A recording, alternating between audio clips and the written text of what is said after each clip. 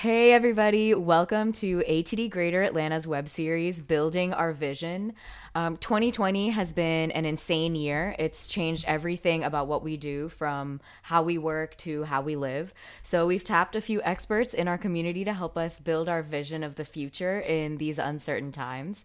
And our guest today is Rob Bingham. He's a learning strategist and CEO of Converging Solutions, as well as the former president of the ATD Greater Atlanta chapter. So welcome and thank you so much, Rob. Hey, Neha, thank you. Appreciate the time, and thank you for all your continued service to our chapter. Thank you so much. I really appreciate it. So before we get into it, I kind of want to ask you about your background a little bit. Where did you get your start? How did you know that you were going to be a learning and development professional? So I come from a long line of school teachers. My dad was a principal. My mom was a math teacher. So when I went through school, I decided I was going to be a music major, of course. And but to get a job, my parents convinced me that I ought to at least have something as a backup. And so I ended up starting out in music ed, and then eventually finished in math education. I taught math, I taught theater, I taught music, and I decided I really prefer adult learners. And so that's when I really transitioned into the live classroom as a facilitator with a large technology company, telecommunications company. And that was a magical place because I really enjoyed the elements that were the live performance elements. I used to do theater back in the day as well, and so I loved the live performance elements, but I also really loved working with adult learners and seeing light bulbs come on. So it kind of brought it all together for me. That's awesome. Can I ask you what instruments you were playing or, in your musician days? Yeah, I was a vocalist. I took Oh, enough cool. keyboard in elementary school. I took a couple years of piano, and then I quit until I got into keyboards in college. Mm-hmm. And my keyboarding skills in college, I could barely reach an octave whenever I was in grade school, and then I could reach an octave in two. So it was great piano hands, but it just was all thrown off by the gawky growth pattern. So Yeah. I will never be a concert pianist for sure. Oh, well. I gave up I'm on sure that. maybe later you can give us a little concert. I'm much better at the keyboard on my computer now than. Oh, cool. Awesome. Okay, so you started off, you became you entered corporate America, things like that. Can you tell me a little bit about your experience in corporate America? Like kind of what kinds of companies did you work for, and in what kinds of environments? Yeah, so telecommunications is where I kind of was immersed. I had this background. My master's degree was actually in curriculum instruction with a theater emphasis. My undergrad was in math education, and so when I started working corporate America, I was working inside of this big phone company, and and I realized after I had been there for a couple 3 years, I'd been promoting or thinking about how to market myself from a theater perspective for all these years. I had my master's listed as a theater master's, and it occurred to me, I have a master's in curriculum instruction. I need to, it's not about being a theater master. It needs to be about being a curriculum master. And so I literally changed that line on my resume, and I got a huge promotion to national curriculum manager, and they Oh, took a big wow. risk on me. And I am a strong proponent of failing fast and failing forward. And it was a great 6 months, but it was obvious to them and to me that I just really wasn't ready for it. And Mm-hmm. I had the opportunity at that point in my career, if I was going to be ready for it, and I was ready to commit to it, they wanted me relocate out to the West Coast, and I was like, not only am I not confident moving my family out there for this opportunity because I'd been a few months into the role, but I also just had no desire to live on the West Coast. Yeah. So it was a really good time to reevaluate. And I actually took a demotion within the company at that time and worked there for another year, year and a half, until another opportunity came along. But that year and a half, I was working as an instructional designer. So this was all the business experience in instructional design that I'd never had. I had it in the high school classroom, but not in business. And I was Yeah. literally managing other instructional designers, but I'd never done it in business. So Oh, it wow. was it was an amazing fill in the gap kind of an opportunity for me. Definitely.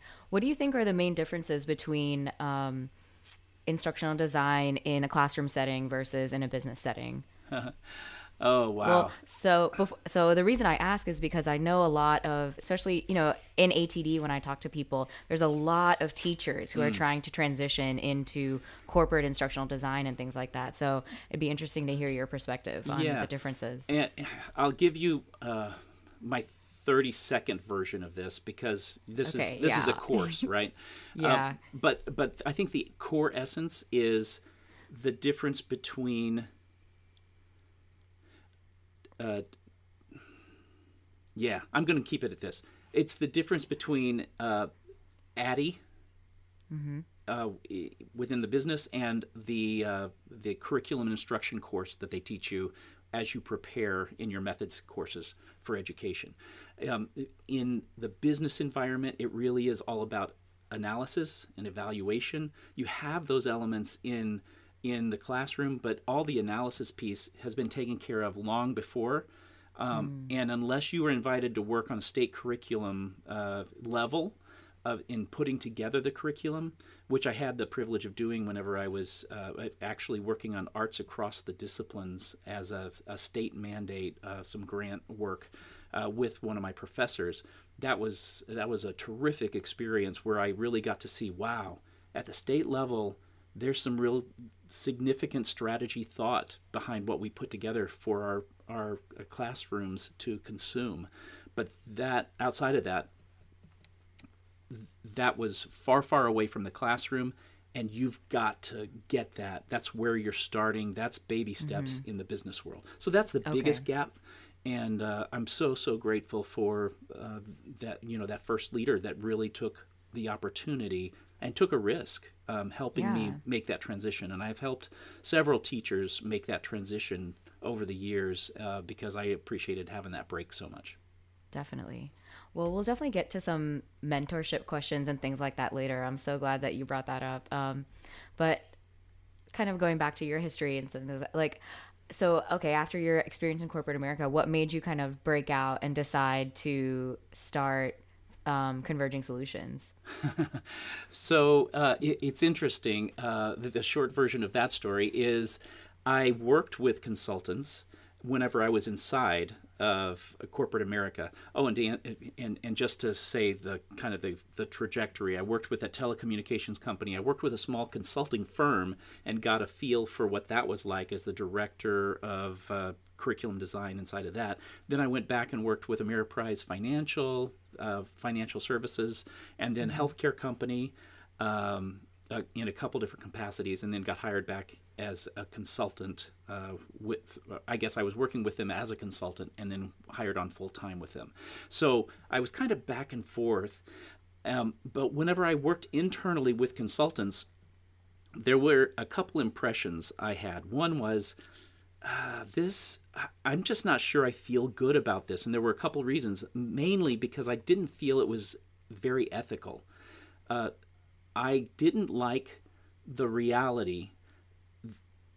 Whenever I learned how much they were charging for me to work with this company, I felt guilty because I was like, I don't have any self-esteem issues really, but I don't think my time is worth what they're paying for my time. And I just was like, I felt guilty. I'm not that good. And There is a huge markup. It's a huge markup. it's Yeah. huge. And I just, and then it kind of burned me on both sides because I felt bad for the client. And then I felt bad. I'm the one that's here every day. I'm working 40 plus hours a week.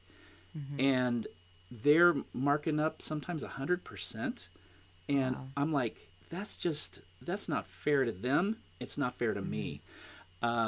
because they're not there. They're setting up, it's all about them making the connection, but they're not there on a day-to-day basis. So Right. I just really felt there's a better way to do this. I can save clients a whole lot of money, and I can pay the contractors that I work with a whole lot more than they could get through another firm. So that's really part of what the converging. That's not where the model came from, but that was another application of the converging model. And, That's awesome. Yeah.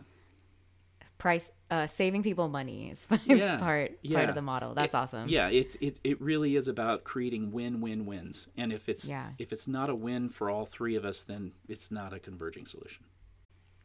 Just to clarify kind of how your work works exactly, is so you as a consultant, like maybe a learning manager in a company or something has a problem that they can't solve or they don't have the capacity or something. And then that's when they come to you and they say, "Hey Rob, like we have this we have this problem, or we need to do this training or something." That's where you step in, right? Is that Yeah, there's a gamut, but basically it's anything from learning strategy work, which is kind of what you're describing. They get stuck to being short on resources. Okay. A lot of times, if they're short on resources, they'll reach out. And what's really exciting about that is a lot of times clients don't realize how different or creative our solutions are. And we'll end up creating new templates for the organization, give them a fresh look and feel, something, they think they're just hiring a hired gun, if you will, an extra Right, hand on right. deck, but they're really getting a lot more for their value. That's awesome. So it's not like you're just, finding contract instructional designers or anything. It's much more than that. Yeah. Yeah. Well, that's great. So how has Converging Solutions changed in 2020? I mean, I'm sure everybody's experiencing issues and things like that, but what have been some particular, challenges that you have faced? Yeah, great question. So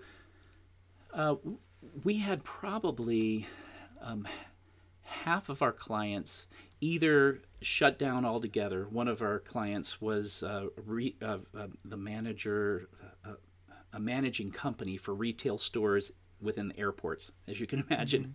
That shut down completely. But there are but there are other clients that are that just pulled back some about. But so it has affected about 50% of our work. What is great about the Converging Solutions way is we are always looking at other alternatives. And so where within if you think about the learning communications performance that was just up on the screen, everything that most people reach out to us for is I'd say 80% of our business has really been in that learning bucket, if you will. And this really forced us let's explore more about the performance, and let's explore more about marketing communications. So we've been doing websites for clients. We've been helping them with communication materials, some live facilitators that suddenly found themselves having to go virtual. So that's been a big part of our pivot, is to offer some of those services. A big way that we can help organizations is not just going to e-learning, but going virtual.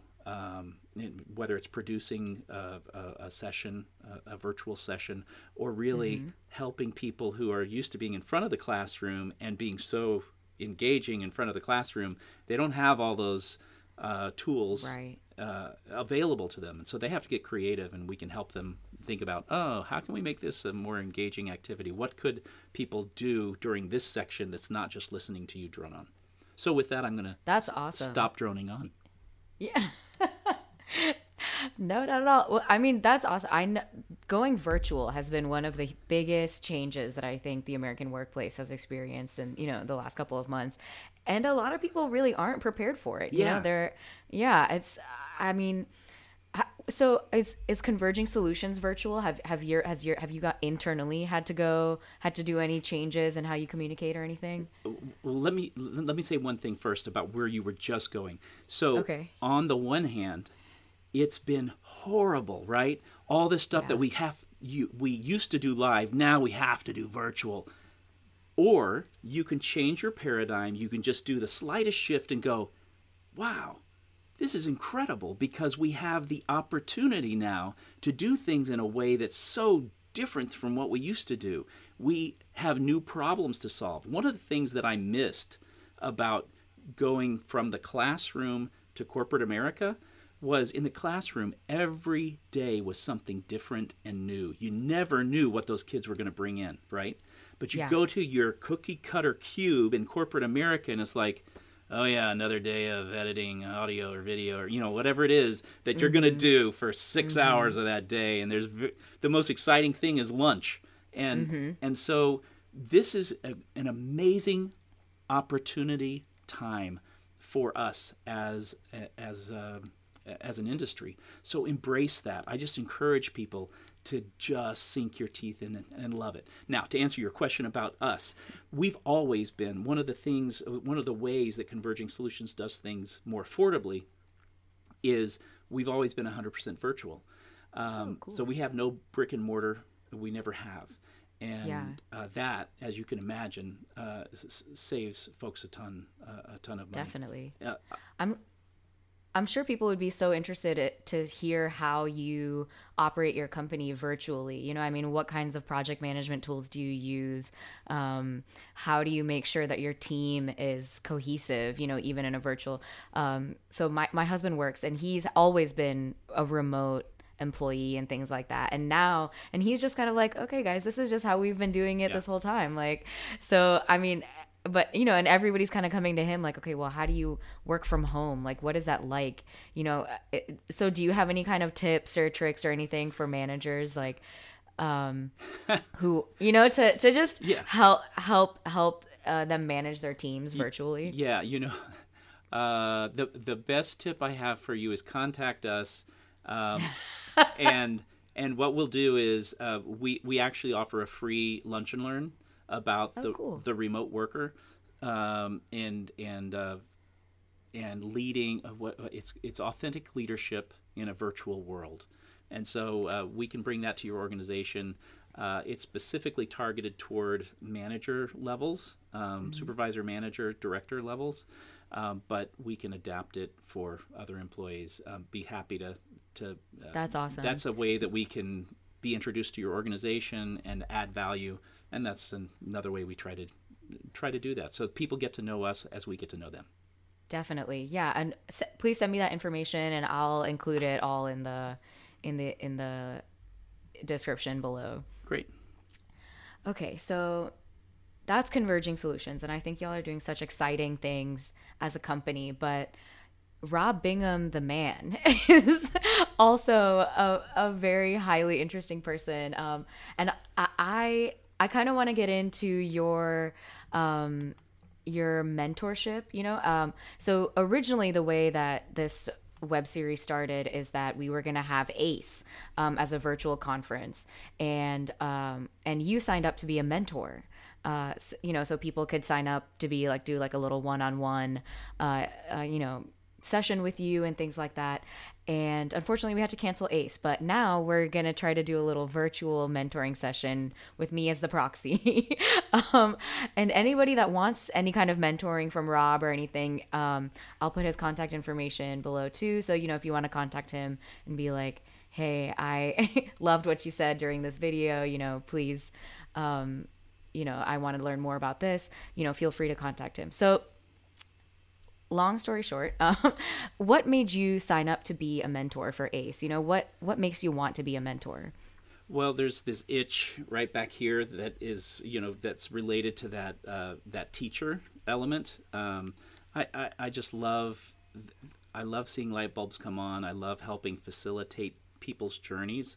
It's just part of my value base and who I am. So that part of wanting to give back is what got me to start volunteering with ATD, and which eventually led to leading the chapter in 2017 as the president. So, this is probably as good a place as any to throw this in, but I gotta say, for those who are ATD members, get involved. If you asked Neha, and I'm going to ask you, Neha, so what do you think your value think about your experience with the chapter before you volunteered the very first time, and you probably jumped in and right away. But what is the difference in the level of what you got from the chapter because of your volunteerism before you volunteered versus after you started volunteering?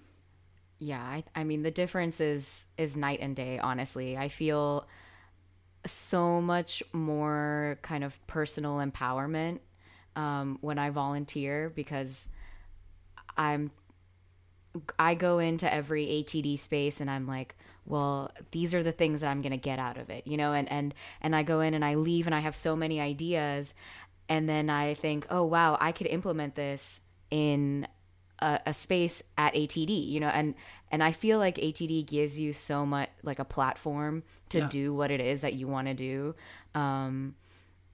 That yeah, I think volunteering has just been a huge benefit for me. And can I share this example about you?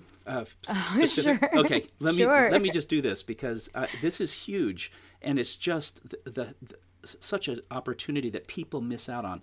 You have done some things as a volunteer with ATD that are right in your wheelhouse. You've done them because you know you're good at them and you can give back to the chapter in that way. There are other things that are new experiences that you've never had. And one of them, I might say, used to be, not anymore, but used to be podcasting. So Yes. this experience was something that you just had not, you've thought about, you ruminated about, you did your research about, but until there was this opportunity to do it, and it was a huge need for the chapter, then it was like, wow, this is a pig pen that I can crawl inside of and get muddy with, and I've got the perfect opportunity. If it fails, I go to the next podcast topic, and we don't ever let that one see the light of day, but we're moving forward. And so you're a perfect example of that. So Thank you so much. No, you hit the nail right on the head. Yeah. Podcasting for sure has been, I remember it was one of the first times that I came in and I was like, hey guys, I want to start a podcast. And then it took a year, you know, so I met Zach Hudson, and then he talked me through a lot of the podcasting. So yeah, it's just meeting people and then having the platform for volunteering. And it's the strength and the power of the network that really Yes. allows you to do that. So I tell 100%. the story that when I first moved to Atlanta, I was supposed to speak for a conference, and I spoke at that conference, and I thought, you know what, Atlanta chapter, I need to be involved. I'm going to come to one thing every month. The next year, I walked into the same conference a year later and realized I had not been to one event. I had served on boards in Nashville and boards in Minneapolis, and I thought, duh. I was just taking some time off, and that's okay, and that's cool. But a year had gone by, and I had not been to a single chapter event because I was not volunteering, which just keeps you engaged in giving back. And of course, Definitely. I didn't get anything by not volunteering because I didn't even show up. So volunteer. If nothing else, it'll force you to show up. Definitely. All right, sidetrack. No. So we were talking about mentorship. What were we talking about? We were talking about mentorship. Yeah, we were yeah. talking about why did you decide to sign up to be an ACE mentor?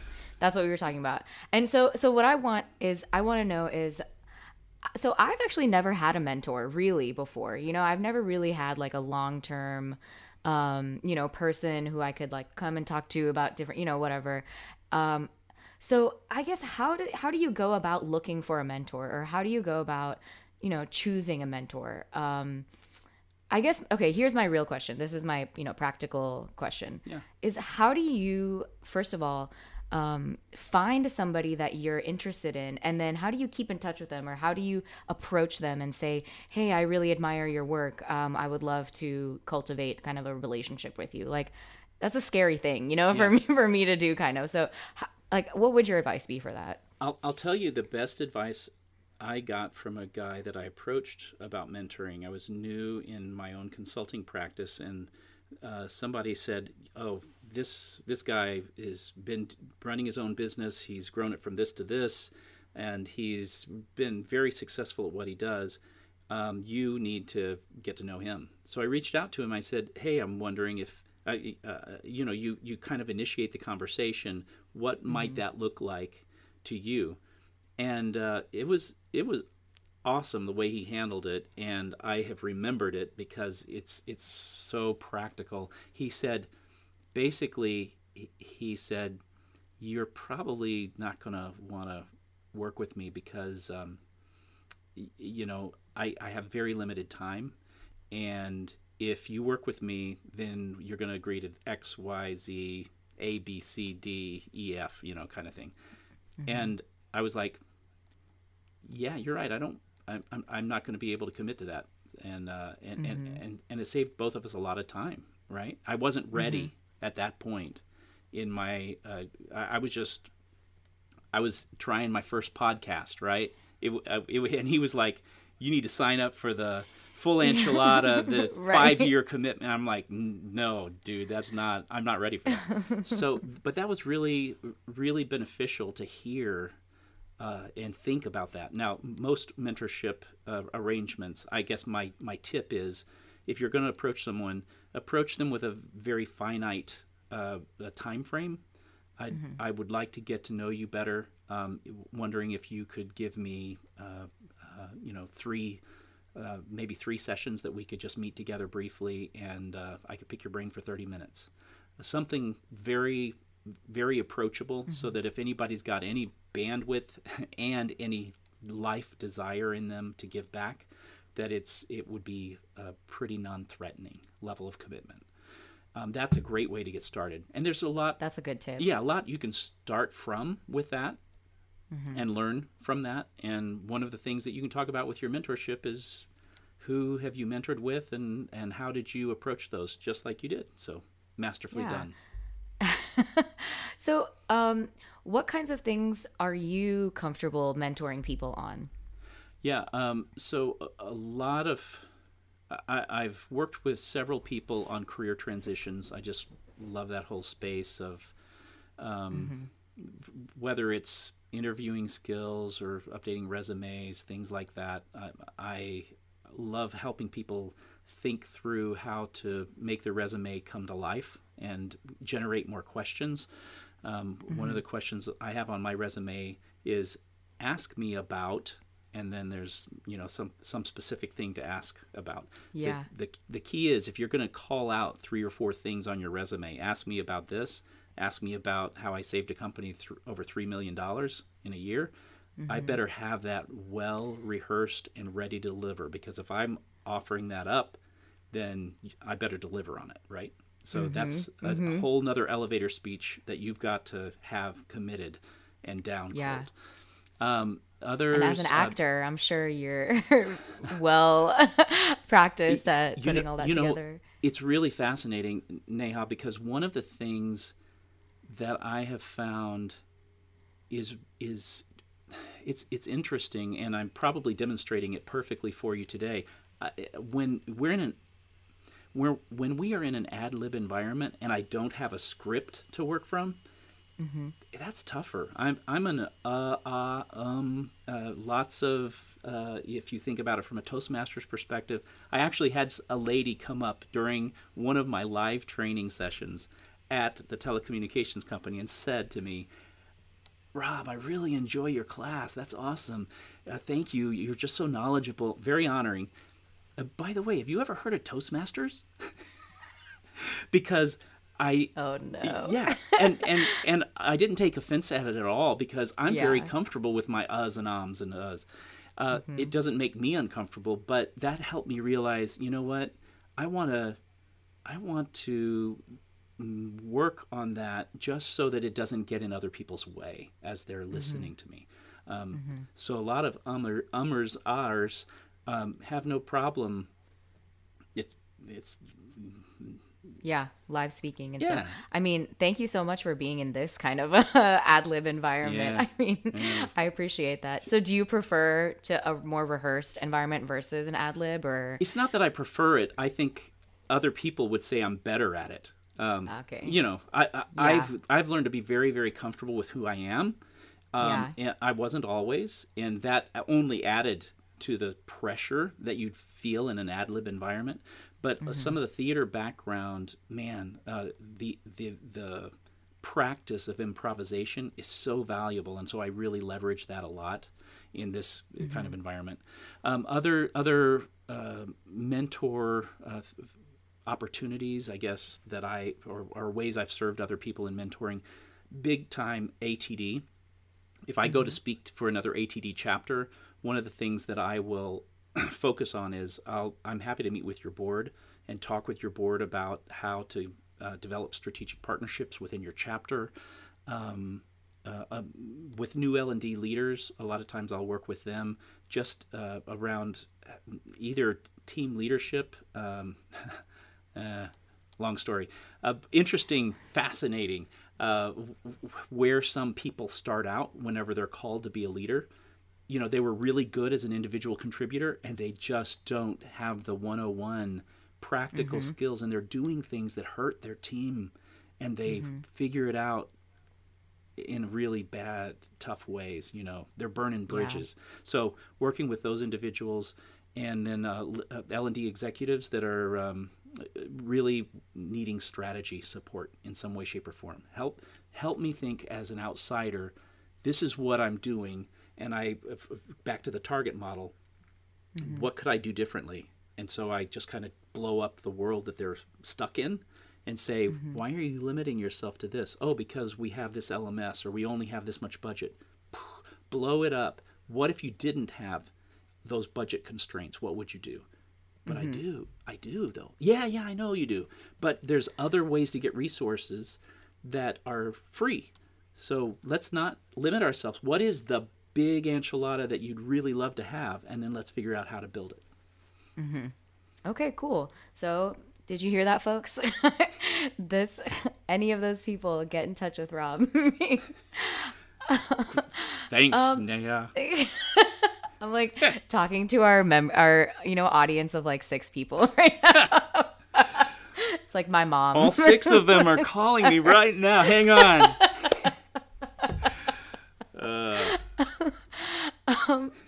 Okay, so let me ask you kind of a little question about 2020. All right. So we're trying to build our vision of 2020. We're trying to make sense of all of the craziness that has happened. Vision 2020. I'm on it right here. Oh, you mean 2020. Okay, go ahead. I'm dead.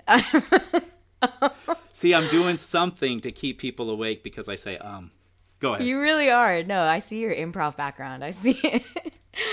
Okay, so how has the talent development industry changed in 2020? And do you see any trends that, people in the field can capitalize on, or, just kind of use it to their advantage? Yeah. Well, I guess the main one that I will call out is part of this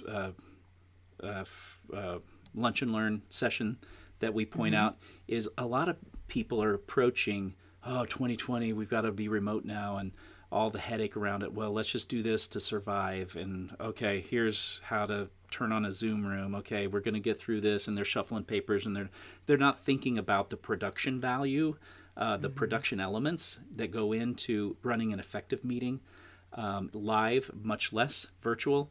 So there's a real opportunity right now just to rehearse and demonstrate your expertise as someone who gets the technology requirements required to be effective at remote management, remote learning.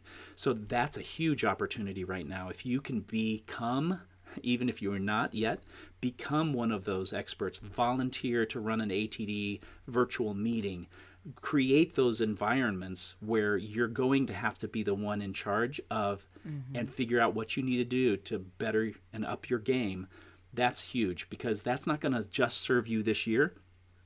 That'll serve you the rest of your career. That's huge. That's excellent. Yeah, that's the biggest one right now, I think. Yeah. So, okay, so we sent you a little survey to be a mentor, and we asked you, what is the biggest challenge in 2020? Okay, and this was your answer. Determining who and what you can trust, and then acting on it with humble confidence. So those are pretty wise words. Can you expand on that a little bit? What do you mean? That sounds brilliant. Who said I am that? Wow. Tell me more. Did I say so that? how do you determine who to trust, and what does humble confidence mean? Yeah. Okay. Wow. This is I'm going to show my age now. This is a regular Barbara Walters moment that you're doing here, because you're really getting to the essence, right? You're not taking the answer at its surface. So for me, I will say, from my perspective, for me, this is really all about who you trust, and my heart goes out to people in this environment, because right now what's happening in this whole COVID environment is some people are so paralyzed with the unknown and the fear, and so for me, from my perspective, I'm coming from a Christian perspective. My trust is in the Lord, very practically, very real, and in our society, one of the things that concerns me from a converging solutions perspective is we are getting so compartmentalized that we know it's not politically popular or politically correct to talk about religion, politics, other things that are just taboo topics, and so we don't share anything about faith as a result. And so and yet we have these people around us that are really being swallowed up in fear. But it's not a safe environment. I can't share anything that any reason that I have peace and hope and life, because that's just off limits. Wow, we've done each other such a disservice. You come from a different faith background. I would love, and I think that we've done such a pendulum swing, right? Because we were such a Christian-centric nation from our origins, that we kind of did this pendulum swing away from, well, we can't do everything Christian all the time. That's not fair, and it's not being sensitive to other cultures and other backgrounds. And so we've done this mega pendulum swing where the only thing that we can't talk about is a Christian faith, but if we can talk about any other faith, and that's okay. We can talk about no faith, and that's okay. And so we've kind of almost done this inverse kind of, and you see this again. I'm looking at this from a converging solutions perspective, right, where we question those assumptions that we make. But we've also done this in race relations too, where we've had this big pendulum swing, and now we've got people committing violent acts because of past sins and past abuse. I get that. I think everybody gets that. But we are doing the very thing that we detest. And that's a scary place to be as a society. And so that's where, for me, determining who you can trust, it really is a core value kind of decision that we each have to make. And that's where it comes from for me. I challenge some of my folks. So that's the religion piece of it, right? I challenge some of my folks who have a converging solutions. So what are some examples of this? I go. This is instantly going to date what we're recording today, and timestamp it in everybody's mind. We're recording this on the eve of the Trump-Biden debate. So I know, right? Yeah, so we are eagerly anticipating what could possibly happen at this moment. And by the time you're listening to this, oh, I remember when that happened. Wow. Sure is, yeah. Cool. We're going to look back and we're going to be like, oh, those naive little babies. Yeah. They didn't even know what was coming. They didn't know what was coming down the pike. They didn't know. But what I love to do is, because we are so polarized as a country right now, I love to challenge people. You're not thinking about how to shift your paradigm if you cannot find anything to appreciate about Joe Biden, if you can't find anything to appreciate about Donald Trump, you're sitting in the middle of a lot of preconceptions, and I could list Joe Biden's foreign policy approach, his emotional intelligence in working with people, and if you find yourself scoffing, what are you kidding me? He is so blah blah blah. Or I say Trump's economic competencies, and somebody goes ugh, and they start to retch. That might be an indication that you've got a lot of preconceptions that you could take a risk and try tearing down, and really exploring what's on the other side of that. So that's why that's points to the humble confidence question you asked. Mm-hmm. For me, it really is: are we willing and ready and able to learn from each other and from other people and different perspectives? We may still hang on to our core values. Hopefully, we will. But that allows us the privilege of being able to understand other people, other perspectives, and be able to fathom.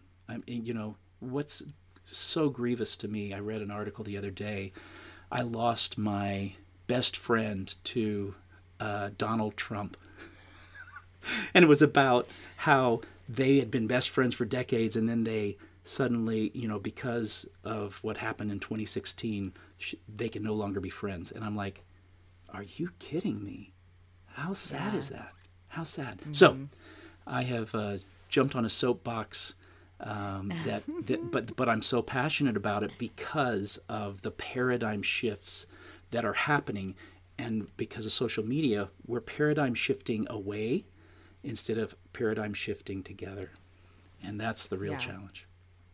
Does that make any sense? And is that helpful at all? It does, yeah. I think you're talking about how we are really polarized, and even when you step out into society, it's kind of like, are you in camp A or are you in camp B? And there's no mixing in between. And it's like, okay, well, if you say even one thing, like, okay, if you say I'm a Christian, or if you say I'm a Hindu, or, whatever, then you immediately get placed in one camp or the other, and there's no opportunity for, crossover. So what's the Converging Solutions model to start that crossover? Like, how do we create that empathy and the... It goes back to that target model that I highlighted earlier, tearing down preconceptions. So what am I assuming if I hear you're Hindu? What do I assume that means about you? Well, how do I know that?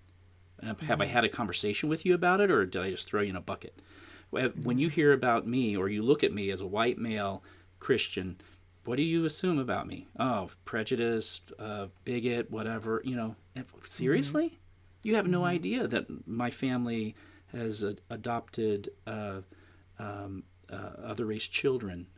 Oh, that may even be a problem for you, right? And so, and then once we start to tear down some of those preconceptions about others, I can start tearing down some of my own preconceptions about myself. Why is it that I would have a problem with someone being this way? Well, it's because of this. Well, could it be okay to accept them as they are if I want to be accepted as I am? And where is that threatening to me, and why? In what ways do I explore that space inside of me that sees myself as a victim? I think a great comedy sketch, by the way, it would be so offensive nobody would get away with it. But a great comedy sketch is to talk about all of the ways that white males have it so tough in today's society, right? And you could come up with all this list of how you see yourself as a victim, but from a white male perspective, it would be pretty hysterical and pretty offensive all at the same time, right? Yeah. Yeah. You'd really have to, you'd have to be okay with a lot of things in yourself. Yeah. Yeah. But some... You should do it, Rob. I would watch that. I wouldn't cancel you. Yeah, but 99% of the rest of the world would, because they hadn't had this conversation. That's right. That's right. But well, they need to come to your lunch and learn. Yeah. They're welcome. I will accept them even if they are from different background than me. That's amazing. Well, this has taken an unexpectedly deep turn, but I think that is just so, yeah, so indicative of you and your personality and just all of the various depths that you contain. So, I mean, So, it's not where I was expecting it to go, but I love that we're here. well, good. Well, thank you for allowing it to go there. Of course. The only reason for doing that, of course, is to just test your ability as the podcast host to bring us home. So Yes. So do it. I'm here to just crack the pearls out of the oyster, you know? I feel like we just did that. Okay, so we're right at the end of the podcast. The last thing that I want to ask you is, do you have any last words for our listeners or last words of advice as our virtual mentor? Give us some words of hope and give us some words of advice. My hope is that I don't get canceled in life in general after this podcast. Thank you so much for leading me to that brink of what is socially acceptable. For taking you into troubled waters.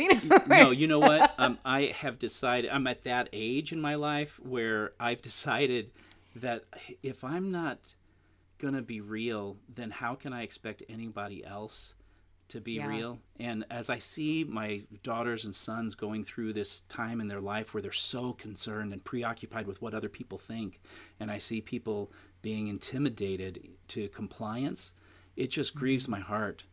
And so we laugh about my wife's grandmother. She was like, she would say anything. She just didn't care anymore. And there was some dark side to that sometimes. But there really is something refreshing too whenever it's about accepting people where they are and as they are, even though I don't agree with you in some way, shape, or form. But still being able to accept you and love you and debate intellectually with you, and that's kind of, you think about what's going on right now in the Supreme Court. They talk about Scalia and Ginsburg's relationship, polar opposites philosophically, but they were great friends. That's what is dying off.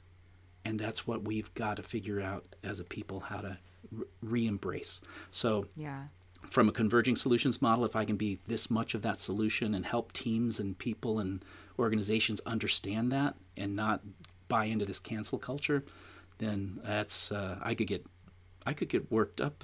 I could get passionate about that. I don't know if you could tell. Oh. Just a little bit. Just sorry. I could see it. No, it's okay. It's like earlier when we were talking about me yelling as soon as the mic came on. You got fired up as soon as we started talking about that, and I love it. Well, thank you so much, Rob. This has been an enlightening conversation, and I'm so excited for anybody that decides to contact you to be their mentor. I think you're going to be an amazing resource, and you have been an amazing resource for all of ATD Atlanta. So, thank you so much. And for anybody that has any questions or concerns, y'all can find my contact and Rob's contact in the description box.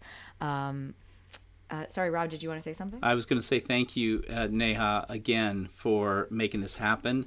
Thank you for just adding value for the people that signed up to be mentors, to add value in that partnership for each of them as you just continue to glean insight and wisdom from each of the mentors. You've got a great lineup in the other folks that are participating. So thank you so much for your service. Thank you so much. Stay safe, and whether stay tuned. We could go there. Whether you mask up or don't mask up, stay safe. But we won't talk about that. No, it's that would be beyond what we could bear. All right. Thank you so much. Thank you. All right. Have a good one. Bye. Bye.